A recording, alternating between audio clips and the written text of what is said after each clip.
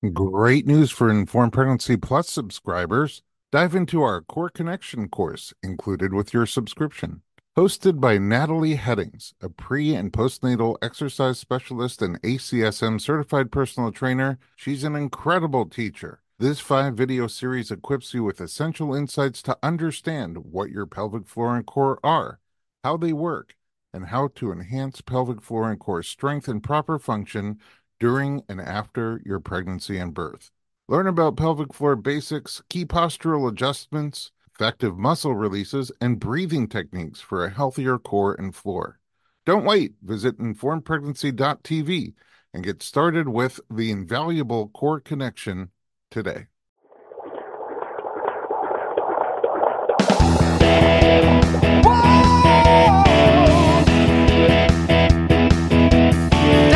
Doctor, give me the news. I got a whole lot of questions for you. This kid's gonna test my will. I got a lot to learn and my baby's due.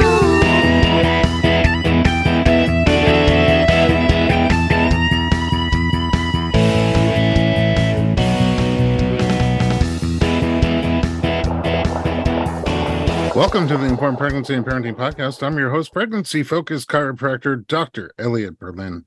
My guest today is a women's health physiotherapist, podcast host, and mother of 3. We're going to discuss her birth experiences and how she got into the work that she does, the podcast that she has, and a very interesting online platform. Laura Callea, welcome to the podcast.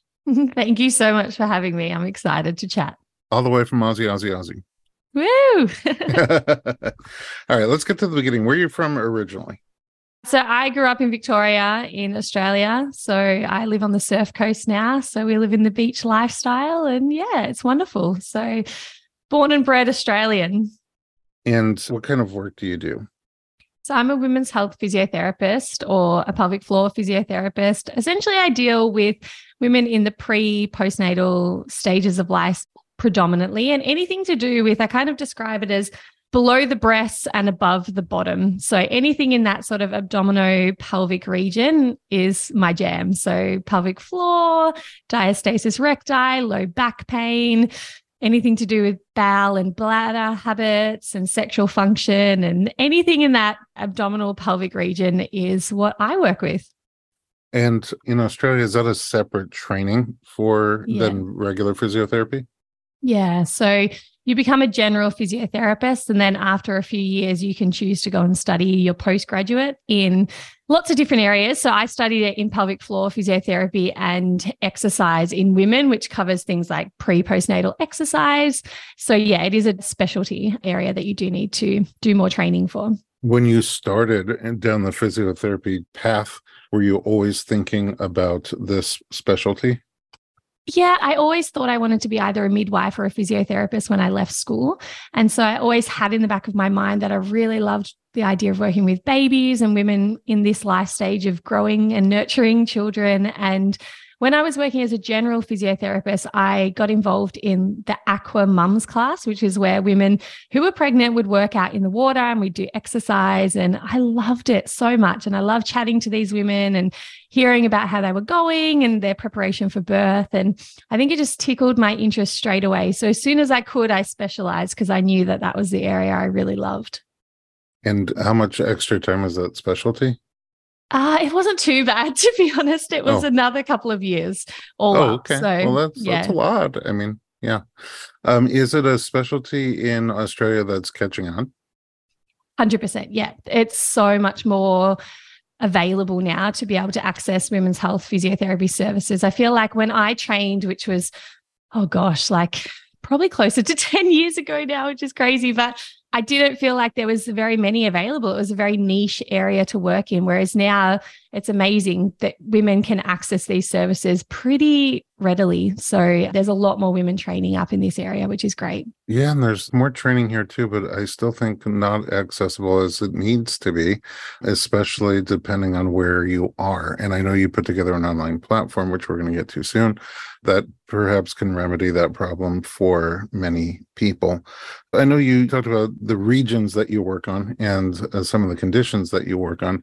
What would a typical visit be like, an initial assessment for someone who is coming in for pelvic floor physiotherapy? So when it comes to pelvic floor physiotherapy, there's a whole host of different symptoms that someone might present with. So it might be incontinence, might be prolapse, it might be pain, it might be troubles emptying their bowels on the toilet, it might be anal fissures, it might be abdominal pain, it might be pain when they're having sex, it might be pain with menstruation. There's a whole heap of different symptoms. Or some women might actually just come in when they're pregnant or postnatal because they want to check. They want to get in touch with what their pelvic floor muscles are up to and how everything's going in that region. Because often we're not really taught how to tune in with that area. And a lot of women don't actually know where their pelvic floor is or what that muscle does. And so it's often just like an educational session. But there's so many ways we can check it. Some women get really nervous for their first appointment because they think it has to be an internal vaginal examination, which it does not have to be. It's always up to the patient what they feel comfortable with and what they consent to doing. But we can check pelvic floor movement and we can check pelvic floor function via something as simple as an ultrasound over the lower abdominals. That gives us a really good read of general movement of the pelvic floor. It doesn't give us the full picture, but it gives us a good read. We can check by just viewing the perineum and having a look at how the perineum contracts and relaxes when we ask someone to do a pelvic floor contraction. Or the most thorough way is to do an internal vaginal examination. And we can check so many things when we're doing that. We can check for movement in the vaginal walls to see if anyone has prolapse. We can check for the attachments of the pelvic floor to make sure there's no avulsions after birth or any issues like that. We can check for trigger points. We can check for pain spots, neural sensitivity, and there's so much more we can check when we do internal vaginal examinations. But there is a whole spectrum of ways that we can check depending on someone's comfort level. So 2 more questions along those lines. One is, what would you tell somebody, because we send referrals for women's health physiotherapy, and sometimes that's the question. Ooh, I don't know about internal work. What would you tell somebody to sort of help them get a better sense of what the experience will be like from their perspective, or to help calm their concerns about that? So if anyone's ever had a pap smear, which a lot of people have, I tell them that it's like 10% of the discomfort of a pap smear, because pap smears can be quite uncomfortable for many women. And the difference with what we're doing is it's a 1 or a 2 finger examination. There's no instruments involved. There's not a lot of stretch or, like pull on the vaginal walls or the perineum. So it's actually very gentle. And a lot of women go, oh, that wasn't as bad as I expected. Everyone's fully covered up.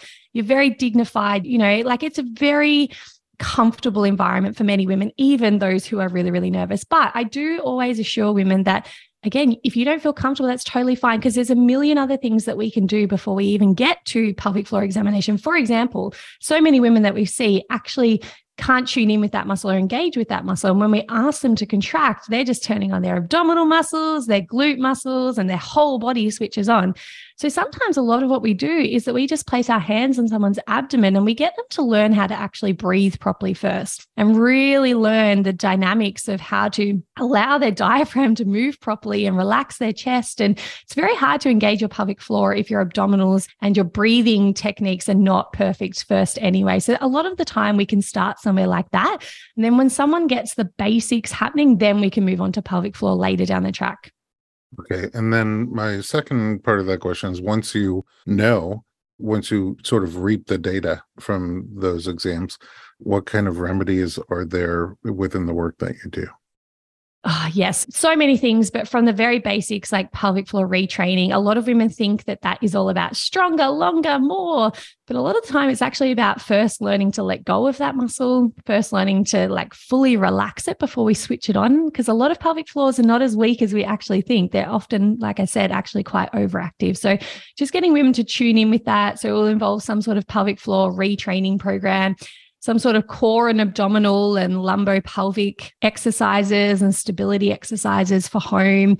There may be bladder and bowel retraining habits that we do. A lot of women have issues with how they go to the toilet. So it might be education on toileting posture and how to actually poo properly. Like that's a really common problem for a lot of women with pelvic floor dysfunction, is that they're really constipated or they're straining a lot on the toilet. So a lot of it is education around how to keep our bowels and our bladders happy. A lot of education on how to exercise safely during pregnancy and after birth, a lot of education on how to manage prolapse via rest and, bracing mechanisms and different breathing patterns and things like that. And Pilates. Pilates is a huge one we use as physiotherapists, or some sort of stability training. So often women will definitely go home with at least 1 or 2 exercises to do at home.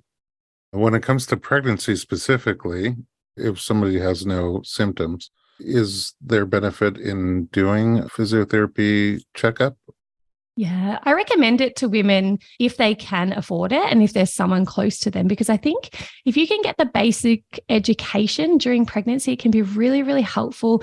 We know that if you're in tune with your pelvic floor and you've got a really strong, healthy, functional pelvic floor, it can improve incontinence symptoms after birth. It can improve labor outcomes and reduce the second stage of labor. So there's some really great evidence to suggest that strong, healthy, functional pelvic floor is a really good thing during this pre-postnatal period. So I do encourage women, if they can, to get a baseline measurement as well, so that post-birth they can reassess and go, this is where I was during pregnancy and this is where I am at now. So they know what their baseline is as well. So they can compare that after they've had their baby and see where they're at. And I think, like I said, it's just really, really good for women to understand, this is where these muscles are. This is how I can let go of them properly. This is how I can switch them on properly, so that they're ahead of the game when it comes to any sort of pelvic floor dysfunction that might pop its head up. After the baby comes, I think is oftentimes when people hear about women's health physical therapy in the first place. What are some of the things that come up after pregnancy or after birth, whether vaginal or cesarean, and when is the right time to start addressing them? Great question. So I would say the most common symptoms we see after birth are to do with incontinence and to do with prolapse. So the current stats in Australia, at least anyway, is that 1 in 3 women who have ever had a baby will experience incontinence, and 1 in 2 women who have ever had a baby will experience prolapse. So it's enormously common, but it's still very shunned and taboo and not spoken about. So a lot of women feel like, oh my gosh, what has happened to me? I've never heard about this. I'm very embarrassed by this. It can be a huge emotional roller coaster for women. So, sorry. Hang on. Yeah, before you jump further than that, does that regardless of mode of delivery? No. So for prolapse, there's much, much, much lower chance after a cesarean section. Incontinence is actually, interestingly though, fairly similar statistics. I don't remember off the top of my head, but pregnancy is quite a big risk factor for incontinence in and of itself, regardless of mode of delivery. So incontinence is still prevalent after cesarean sections, but prolapse is much, much lower. And then risk. Not everybody understands what prolapse is. Can you describe what that is? Yeah. So if you imagine, like, very basic, a front and a back wall of the vagina, and your bladder is at the front pressing onto that front wall, and your bowels are at the back pressing onto that back wall. Now, during pregnancy and during vaginal delivery, there's a lot of pressure on your pelvic organs. There's a lot of stretch. There's a lot of strain. And what can happen for some women is those ligaments that hold up, say, your bladder and your bowel, they get really stretched, or sometimes they can actually get damaged. And what this means is that your organs sit a bit lower than they usually do. So imagine then that if your bladder's sitting a bit lower or your bowel's sitting a bit lower, it can bulge into those vaginal walls. And so you can get this bulge in either the front or the back of the vagina. This is being very simplistic. There's a million other variations of prolapse, but very simplistic. This is the most common variation. So women may experience things like a sensation of bulge or a sensation of dragging, or a sensation of a lump in the vaginal area after birth, or this really uncomfortable heaviness in that area. And so they may also experience things like incontinence or pain or abdominal heaviness associated with that too. But often it's the lump, drag, bulge sensation in the vagina that they'll feel, because those walls are quite literally sagging down compared to how they used to sit. Okay. And then the right time to sort of check these things out. Yeah, we say from 6 weeks onwards, because we rarely would do an internal examination before 6 weeks, and we get the most information out of pelvic floor assessment if we can have the option of doing an internal examination. And also there's an amount of natural healing that we really need to accommodate for, because if I check someone at 1 day post-birth, I expect to see movement in the vaginal walls if they've had a vaginal delivery. So it's really hard to make an assessment of, is that a prolapse or is that just a normal part of healing? Because those vaginal walls have stretched enormously to allow this baby to come out into the world. So we really need to allow time for those ligaments and the fascia to all heal and regain like its tensile strength, and then reassess at 6 weeks to actually get a bit more of an accurate picture of, is this now something that we're concerned about, or is this actually healed up really, really well? Amazing. This is very valuable information, certainly to all women, but anybody who's going to have a baby or recently had a baby. I am going to take a little break. When I come back with you, I'm going to ask you the number one postpartum question I get regarding women's health physical therapy. And we're going to talk a little bit about your pregnancy and birth experiences. Don't go anywhere. We'll be right back.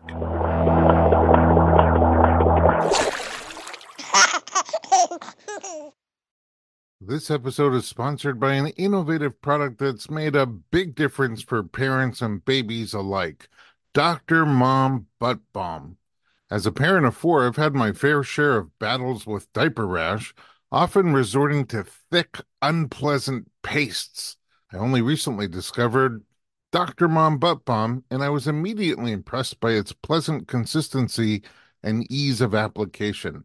This pediatric-approved skin protectant is free from dyes, preservatives, and zinc oxide, making it perfect for your baby's sensitive skin.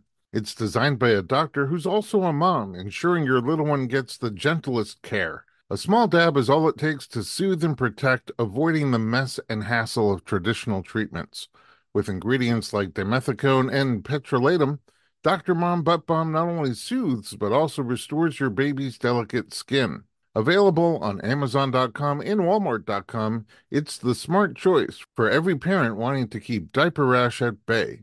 Remember, with Dr. Mom Butt Balm, nothing comes between you and your baby, not even diaper rash.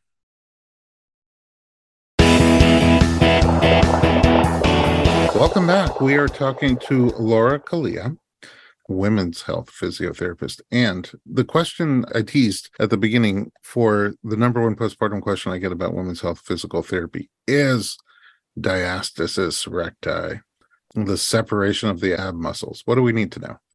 Yes, great question. Well, first of all, I think there is a lot of fear around diastasis recti. So I like to start there. I don't know if you get this too, but the most common question I get is, oh my God, Laura, I've got a 1 centimeter separation. What does this mean? Am I falling apart? Do I need surgery? And women just go down this spiral of, oh my gosh, I've got a separation. So I like to just remind women what it actually is. It's your six-pack muscles and they meet in the middle. And there's a fascia that joins them called the linea alba. There is naturally meant to be a separation there because it's the meeting of two areas. When you're pregnant, if that area didn't separate, you wouldn't be able to grow your belly to accommodate your baby. It needs to stretch. That's a really normal functional part of pregnancy. So I like to reassure women that at the end of pregnancy, 100% of women will have a separation in their midline of their belly because we need that to happen, like I said, to allow our bellies to grow, to allow our babies to stretch and grow and develop. That's so normal because a lot of women think that the goal is to have 0 centimeters of separation their entire pregnancy and then after birth. And I'd be very concerned if that's what was happening because then our bellies aren't stretching. So I think it's really important to know that, first of all. That's an excellent point. Yeah. And then after birth, what we're looking for, again, like I was saying in the previous episode about pelvic floor checks, we tend to wait 6 weeks because there's a lot of natural healing that will occur as the tummy is smaller and it comes back in together and that linea alba gets to heal and bring those two sides of the six-pack muscles together. So we don't check it day 1. So if anyone says to me, my midwife checked me the first day after birth and she told me I had this amount of separation, I say, don't worry about it. Let's just wait to see where you're at a month or 2 after birth because your belly has literally just stretched. The day before it was huge and now it's smaller. Let's give it 6 weeks to see what happens. I do encourage women to wear some sort of abdominal compression for the first 6 weeks. There's some really good evidence to show that that really does help to reduce the gap. So I do encourage that. And then we would assess someone at 6 weeks. And so what we're looking for at 6 weeks is a couple of different things. Women are very hung up on the width of the separation because we're always talking about that. Is it 1 finger? Is it 2 fingers? Is it 3? We are assessing that. That is important. How far apart are those six-pack muscles? But we're also looking at the depth. That's really important too. So how far into that gap can I press? And we're also looking at the function of the core. So can you do a sit-up? Can you get out of bed without your belly doming? And by doming, you'll know this if you have one. It's when you go to say, do a sit-up or do anything that's got high abdominal load and you get this peaking, like a triangular shape through the middle of your belly. And essentially that's like all the pressure kind of pushing out through that gap rather than being contained in the abdominal canister. So we're looking at 3 things: width, depth, and function of your core. They're three really important factors. It's not just about the width. And so depending on what we find there, we'll often then give women some sort of core or abdominal rehab program. Even if you don't have a separation, it's so important to actually do abdominal and core rehab. So it's not just for those women who have abdominal separation, it is for everyone. But specifically for those women who do have like a wider than what we call normal separation. And I hate putting numbers on this, but the evidence does say what we are calling wider than normal is anything that's greater than 2 centimeters. So it's a pretty narrow band because most women I see have a separation that is bigger than that, but that is what the textbooks are calling greater than normal. So we're trying to bring that separation in by doing core rehab exercises, which have actually been proven to be very, very effective, which is great. I like that you put it in centimeters instead of fingers because I check people for diastasis all the time, but I have these enormous hands. So nobody ever has more than one finger. And they're always super happy. But yeah, I guess everybody has different finger sizes. So centimeters is a bit more specific. Yeah. Again, I think the main thing is the fear for me. I'm always just really trying to just calm everyone's reaction down to their abdominal separation. I always use me as an example. So postpartum, my separation never went back beyond 3 centimeters, which is considered bigger than normal. But my depth was good and I had full core function. I had no pain, no back pain, no doming in my abdomen, great pelvic floor function. I could play football, I could run around, I could do all the things that I needed to do. So even though my width was technically bigger than it should have been, all the other boxes were ticked. So I think it's just really important to think about it as the full picture and not just the number that it's wide. That's really powerful and helpful.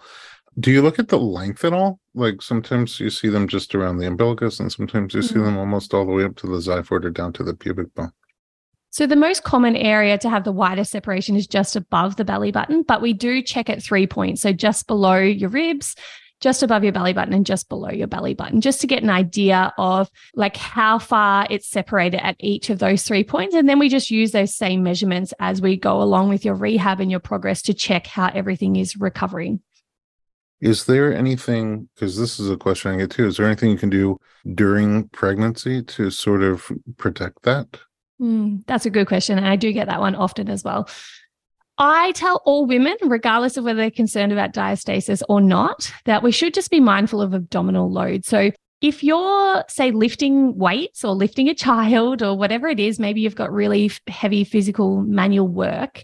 If you're having to lift that and really hold your breath and bear down and you can feel like that enormous pressure in your belly, it's probably not amazing. I tell women that you should be able to lift weights, but be able to breathe normally. So that's a bit of a guideline I give women on how high that abdominal load really should be during pregnancy. I do encourage women to wear some sort of abdominal compression, but only if they've got symptoms. So things like back pain, a feeling of really strong weakness in their core, rib pain, things like that. I don't get them to wear Tubi Grip as a preventative measure for diastasis recti, and there's no evidence to suggest that that is helpful either. I just get them to wear it if they're finding they've got symptoms of, like I said, back pain, weak core, things like that.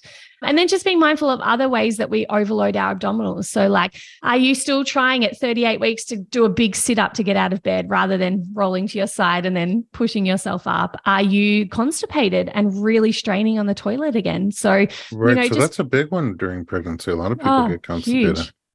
I mean, just treating the constipation. Is there a way to not harm yourself while you're struggling with constipation? Yes, there's lots of ways that you can change your stool. So I talk just very generally fluid fiber exercise, very good principles to keep your stools nice and soft. So we're aiming for a slippery sausage sort of stool. So if your stool is like little hard pellets, they're really hard to get out of your rectum. So it's really important that we have like a soft stool so that we don't have to push so hard to get it out. So hydration, good fiber, and movement, really helpful for that. But then when it comes to actually going to the toilet, so many of us don't know how to poo properly. We've never been taught. We have really strange postures. We sit all day in Western culture and we just have really odd ways of doing things. So I teach women to use a footstool. And the reason I do that is because if you pop your feet on a footstool, then your knees become higher than your hips. And what happens with your rectum when this happens is our rectum is naturally a little bit kinked. So if you're trying to push a fairly hard stool, because maybe you are a bit constipated, out of a kink, you're going to have to put a lot more pressure and effort into that, which is going to see you straining. If you put your knees a little bit higher than your hips, you actually start to straighten your rectum up. So whatever's in there, even if it is a little bit of a harder stool, has an easier passage to get out. So there's less strain involved. So I get women to use a footstool. That's a really easy one. And then women love this one, but I talk about the moo to poo. So the idea is if you're straining on the toilet, you're often going purple in the face, you're contracting your pelvic floor in your tummy, and you're really just like pushing with all your might, and you're kind of working against resistance, and it's really not effective. Whereas I get women to say moo as they poo, and I tell you what, it's game changing. Like the amount of feedback I get from women is, oh my gosh, I can't believe I didn't know to moo to poo. And what I get women to do is put their hands on their tummy and just release their abdominals as they're doing it rather than contract their abs. So you want your belly to be moving outwards in a really gentle way. And what that does is it allows a little bit of pressure to get your bowels moving, but without the strain on the pelvic floor, because you're allowing the pelvic floor to relax rather than tensing everything up against this movement, which is not what we want. We want relaxation. So I would encourage women feet on a stool and moo to poo. Excellent. I've learned a lot here today. Let's talk about your experiences, your pathway to parenthood. How was pregnancy and childbirth for you? Oh, I'll keep this short because it's quite a long story. I've had 3 children. They're now 5, almost 4, and 2.5. Oh, and wow. yeah, I wanted kids close together. So I've definitely achieved that. My pregnancies in all 3 have been fantastic. I'm very fortunate. I have very straightforward, minimal nausea, no medical conditions. I just get a really big belly. Everyone asks me if I'm having twins. And for the most part, it's really quite okay for me. So I'm really fortunate in that regard. So with my first 2 pregnancies, I went through the private obstetric model of care with the same obstetrician. And yeah, everything was straightforward, like cruising along. With my first baby, I got to about 30 something weeks and we started to have the big baby chat.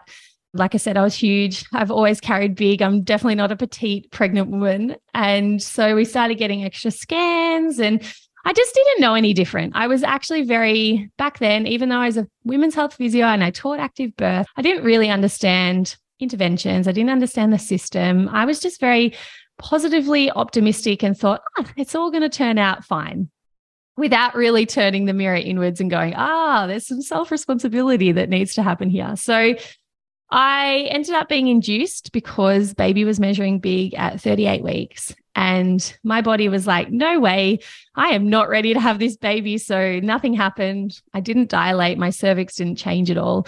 And long story short, we went in to have a cesarean section because that was proposed as the best option for me, given that I was growing big. If we let this go any longer, that baby might struggle to get out. And therefore, we're here. We've tried 24 hours of induction. Let's maybe get this baby out now.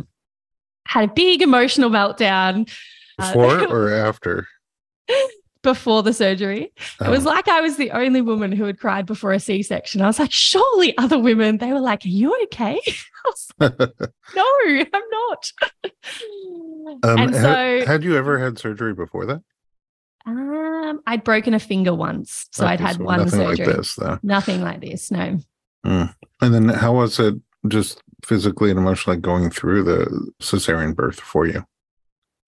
It was very emotional. I couldn't really label what my emotions were. I think it was a whole mixed bag of grief for what I thought was going to happen. Now it was different. It was like enormous anticipation because all of a sudden I was meeting my baby and it was happening right now and there was no other lead up or warning.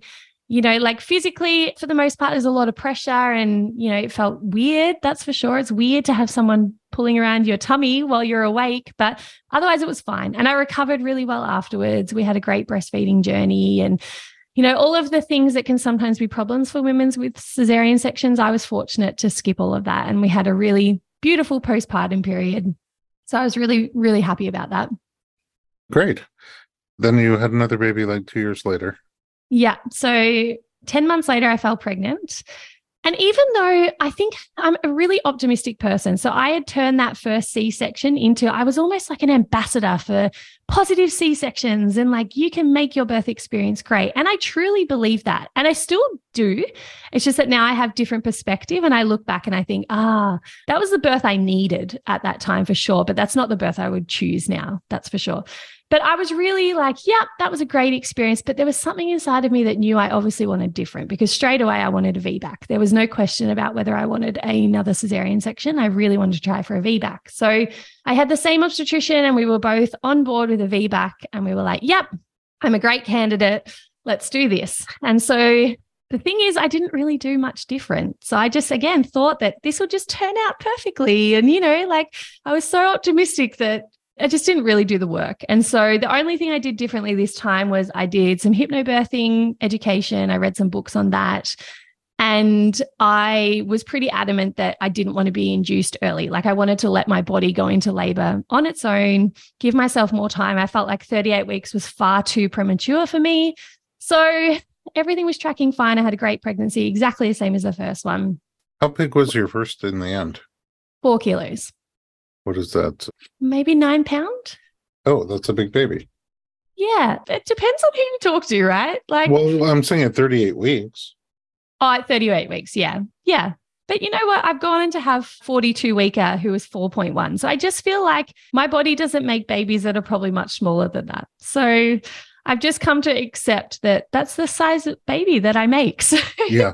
What I'm saying is on their calculations, on their ultrasound, however they came up with that weight, they weren't off. Whether or not that means induction's a great idea at 38 weeks is a whole separate issue. But they were right that you were tracking a baby on the larger side.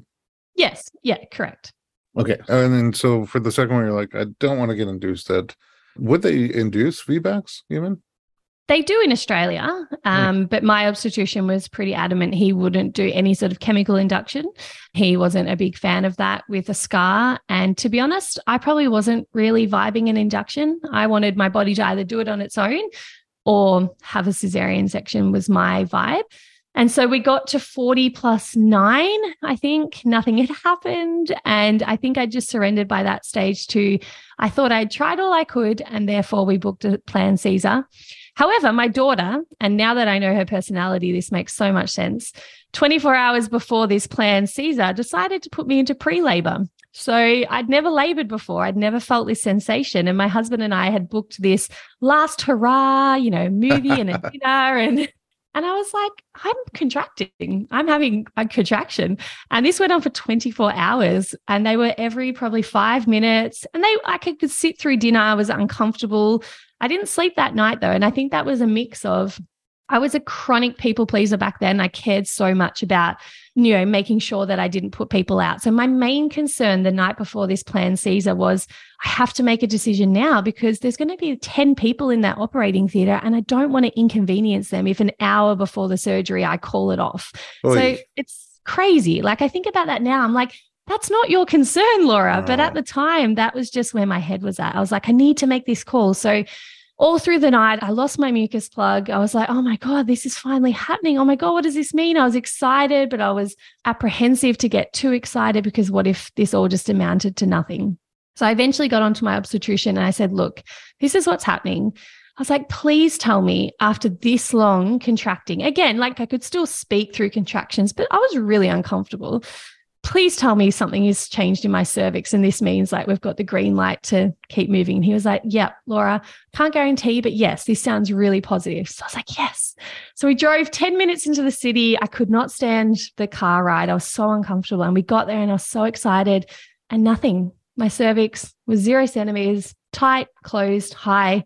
And I was just so deflated. I was like, I started straight away just disconnecting from my body. I was like, my body's broken. It doesn't know what to do. It doesn't know how to give birth. It's confused. It wasn't designed to do this, obviously. I'm just not meant to have babies how other women have babies. It ended up being a planned C-section because we went with the original scheduled date, just with this last minute spanner in the works. And so that brought about an interesting mix of emotions. I think there was a lot of grief because it was like, this last minute whirlwind. There was also a lot of relief because I found the VBAC journey to be really time consuming and mentally consuming. am I going to do this? Am I not? What do I need to do to prepare? And there was something about, you know what? I don't need to do this again. I've had 2 C-sections, so therefore I'm just going to be a C-section mama from now on. And I was adamant because I knew I wanted a 3rd baby that I'm going to become the maternal assisted C-section mama. I'm going to pull my baby out next time and I'm going to have some control. And that was where my mindset was at. Great postpartum recovery, great breastfeeding journey, all of the same. And then I fell pregnant again at 10 months. Oh, that's your thing. This is my thing. And that's where it all changed. So I was on track to be maternal assisted C-section. I'm going to pull this baby out. I'm going to fly the flag for other women to have these amazing, empowered C-section experiences. And I went to see a new obstetrician because we'd moved by that stage. And I just had this funny gut feeling. I couldn't really work out what it was, but something just was off. It didn't feel right. And just one night before bed, I was like, I might just express this to my husband. I was so close to not saying anything and just going to bed and suppressing it. And I just said to him, look, this just doesn't feel right. Like, I'm a healthy, young, fit woman. I do pregnancy so well, have no complications. And it just doesn't feel right to walk into a surgery and have my baby. Like, it just doesn't sit right. And then my husband just exploded. He was like, oh my God, I didn't want to say anything, but I fully support you. Like, this doesn't feel right for me either. I think we should explore other options. And he wasn't going to say anything because he didn't want to change my experience or make me feel like I should do something I didn't want to do. And that just opened up an entirely different, wild journey I never would have expected I'd go on. And I'll keep it short because it is, hours long, but essentially I decided, no, I really want to do this. And I had to do a lot of inner work because, I remember my husband saying, we can move house if we need to. If you can't find a provider down here, let's move. And I was like, whoa, this man is more willing to fight for what I want than I am. Like, I'm so willing to just throw my hands up and be like, it's too hard. No one's going to support me. Like, I'll just have a C-section. And I was like, wow, that says a lot about where my mind was at.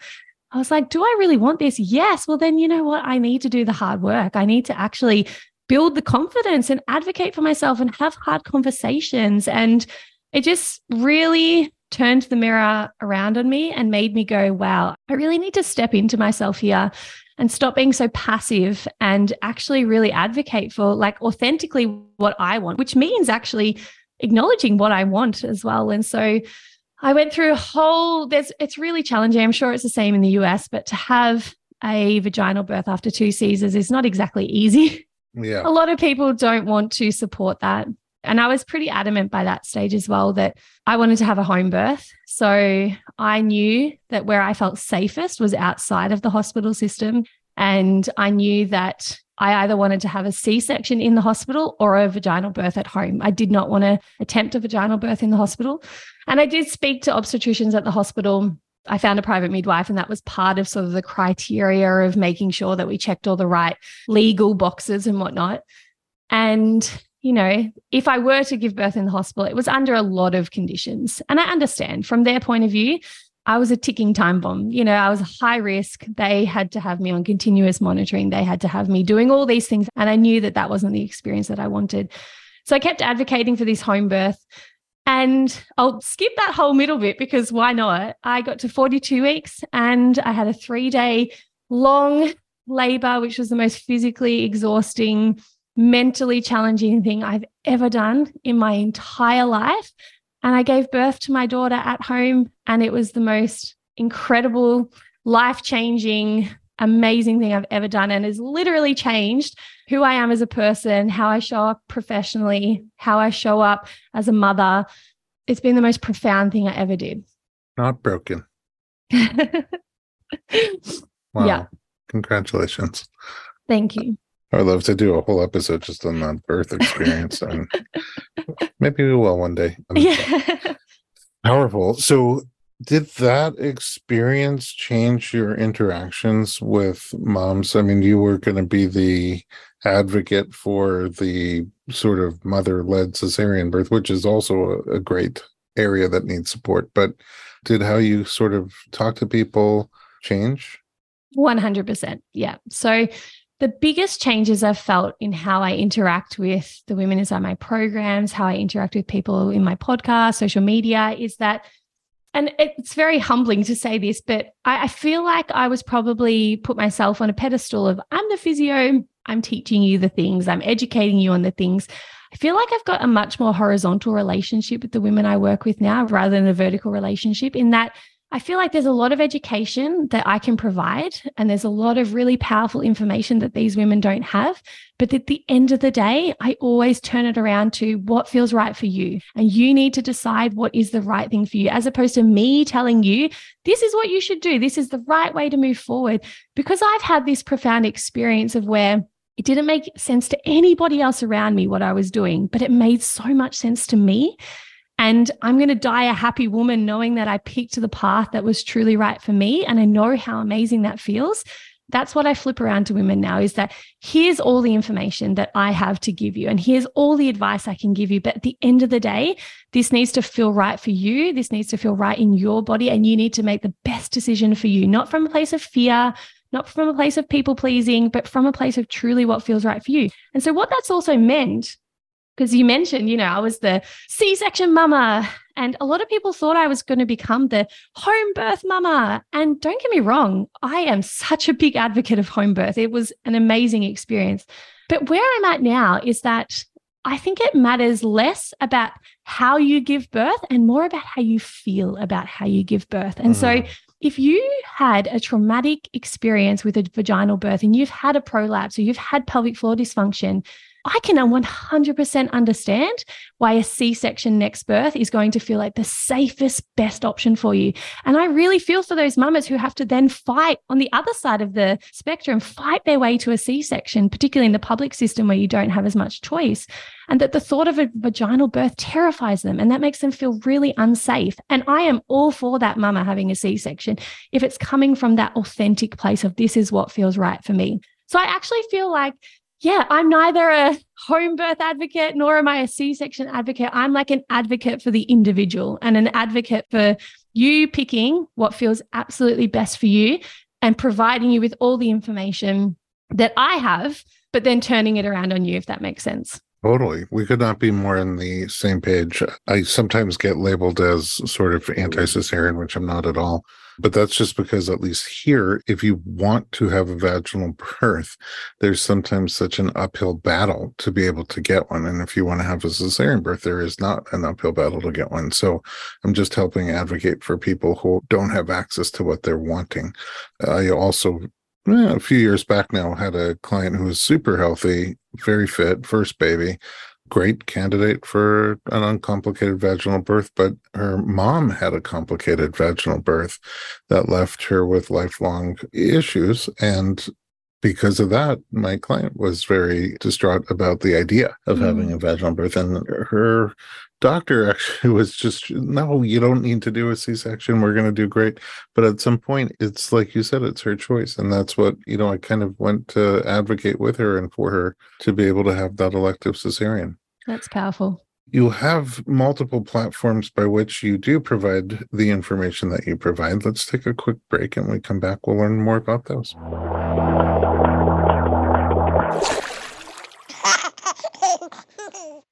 Hey everyone, it's Dr. Berlin, and I want to talk to you about something that is close to my heart. Literally, omega-3. It's a crucial nutrient that's sadly overlooked.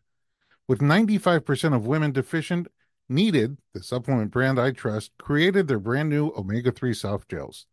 Designed by perinatal experts, they support you and your baby's well-being from fertility to pregnancy and beyond.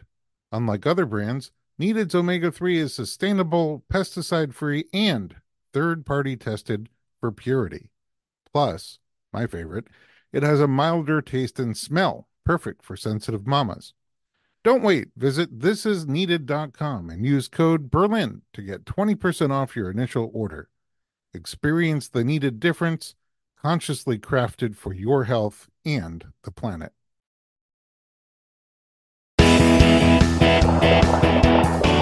Welcome back. We're talking to Laura Callea. And okay, we said you have all these platforms. It would be obviously amazing for someone to be able to live near you, come see you, and reap the benefits of all that you have to offer. But not everybody is so lucky. Where else can we tap into your wisdom? Yes, thank you. So I run an online pregnancy membership program. So this is for women as soon as they find out they're pregnant all the way through to 40 weeks, or 40 plus weeks, really. It's called the Pregnancy Posse, and it was born out of this desire to help more women. So as you would understand, like I was booked out weeks in advance in the clinic, and I could only see so many women before, I was physically capped out, and only so many women could afford to come and see me as well, or who lived close by and who could come and see me. And I just thought this information really needs to get far and wide. And what I found is that from an educational point of view, 80% of what I was telling women was the exact same thing. I was like on repeat. 20% was absolutely unique and tailored to the individual, but the 80% was like the basic education on pelvic floor, how your body changes in pregnancy, how we can move safely and, effectively, how we can prepare for birth mentally and physically and all of that. And I was like, I need to stop repeating this and record it and send it to the masses. This is such a better leverage way of me getting this message out. And so that's where the idea of the Pregnancy Posse was formed, is this desire to reach more women. And I'm so proud because this has been out in the world for 5 years now, and thousands of women have gone through this program. And I get women from like regional Australia, like outback Australia, where they're 4 hours from any sort of clinical or medical service, who have no way of accessing that any other way except via the internet. And they're so grateful.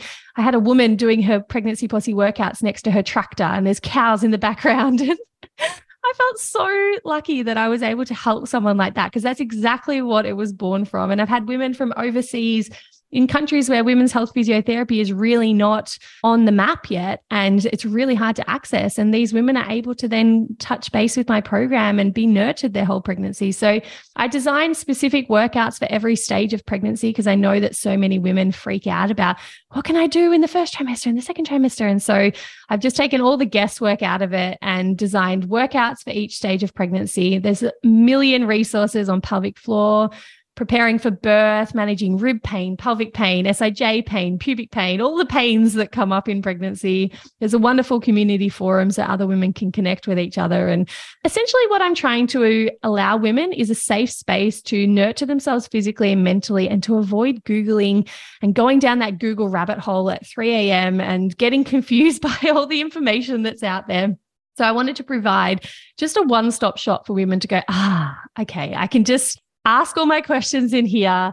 And if Laura doesn't have the answer, she'll direct me in the right direction. I just don't have to worry about all the other 1,000 voices that are trying to compete for my attention. I love that. The fact that you're able to bring the information, the tools, the community to anybody, anywhere, as long as they have a device and a connection. Yeah, it's amazing. So you also have a podcast. Yeah. And it's Pregnancy with Physio Laura. What do you talk about on the podcast? So the podcast is just an extension of everything that I have inside the program, but in more detail, bringing more voices to the table as well.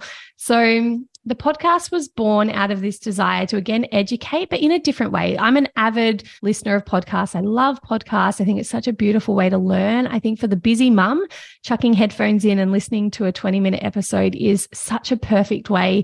I don't know about anyone listening, but I struggle to read a book with my children around. Like, it's virtually impossible, but I can actually find time where I can put my headphones in and listen. And I wanted to be able to connect with all these epic people in the birth and pregnancy space and be able to bring their voices to my audience and just have this really beautiful network and connection. And so the podcast was born a few years ago. And even though we are actually changing the name soon to be more representative, because it isn't just for pregnancy, it really does encompass anyone who's going through their motherhood journey.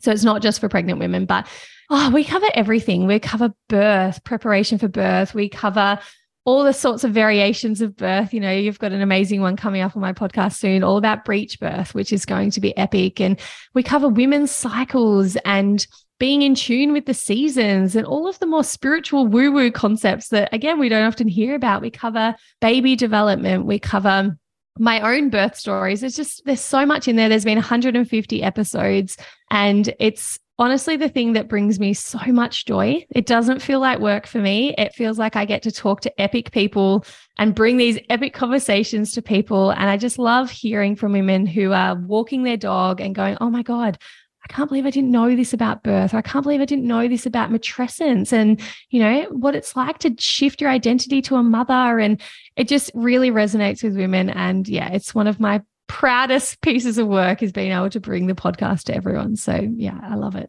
I mean, I told you during the break, but it's true. I could talk to you for hours. You just have a really wonderful way of packaging information together and delivering it in a very easy to digest way. And so positive. And that's even through your birth stories. You see that when, of course, it was a letdown when you had your first cesarean. It was unexpected. There was a mourning of a loss, but still, like, I'm going to be super positive about this birth. And with your second cesarean, again, just like, I'm going to help whoever needs to have a cesarean have a great cesarean birth. And then your third birth, sort of broadening those horizons and realizing it's whoever is having a baby needs to be in the driver's seat, and I'm going to help them get the information and support which route they want to take.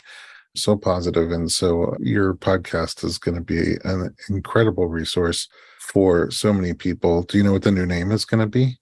Yeah, I might share it just in case by the time this publishes. It's going to be called Mama, You Got This. So Mama, You Got This. Yeah. And do you know what? The most beautiful message came through. I haven't rebranded publicly yet, but this lady said to me, Laura, I just had the most incredible birth and I wanted to tell you about it. She said, I was in the middle of transition and I just drew on you from your podcast and your program. And in my head, and I've never shared this to anyone, she said, I just could hear you saying to me, Mama, you got this. And I was like, oh my gosh, that's the perfect name then. That's exactly how I want women to feel, is like, yeah, regardless of what it is, whether you're struggling with your baby or pregnancy's hard or birth was challenging, like, you've got this. Mama, you've got this. Amazing. Thank you, Laura, so much for joining me on the podcast and sharing so much valuable information with us. You're so welcome. Where can we find you online? So you can find me at Physio Laura, Facebook and Instagram, or the Pregnancy with Physio Laura, or Mummy, You Got This podcast, depending on when this comes out. And thepregnancyposse.com if you're pregnant and you want to try the membership. Amazing. And at home, thanks for listening to Informed Pregnancy Podcast. If you would like more pregnancy and parenting resources like these, visit informedpregnancy.com.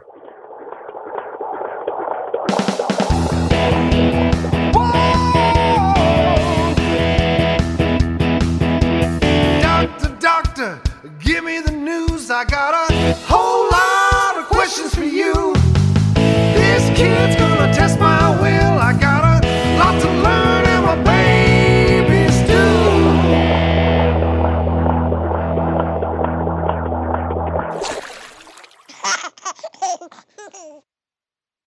This episode is sponsored by an innovative product that's made a big difference for parents and babies alike. Dr. Mom Butt Balm. As a parent of 4, I've had my fair share of battles with diaper rash, often resorting to thick, unpleasant pastes. I only recently discovered Dr. Mom Butt Balm, and I was immediately impressed by its pleasant consistency and ease of application. This pediatric-approved skin protectant is free from dyes, preservatives, and zinc oxide, making it perfect for your baby's sensitive skin. It's designed by a doctor who's also a mom, ensuring your little one gets the gentlest care. A small dab is all it takes to soothe and protect, avoiding the mess and hassle of traditional treatments. With ingredients like dimethicone and petrolatum, Dr. Mom Butt Balm not only soothes, but also restores your baby's delicate skin. Available on Amazon.com and Walmart.com, it's the smart choice for every parent wanting to keep diaper rash at bay. Remember, with Dr. Mom Butt Balm, nothing comes between you and your baby, not even diaper rash.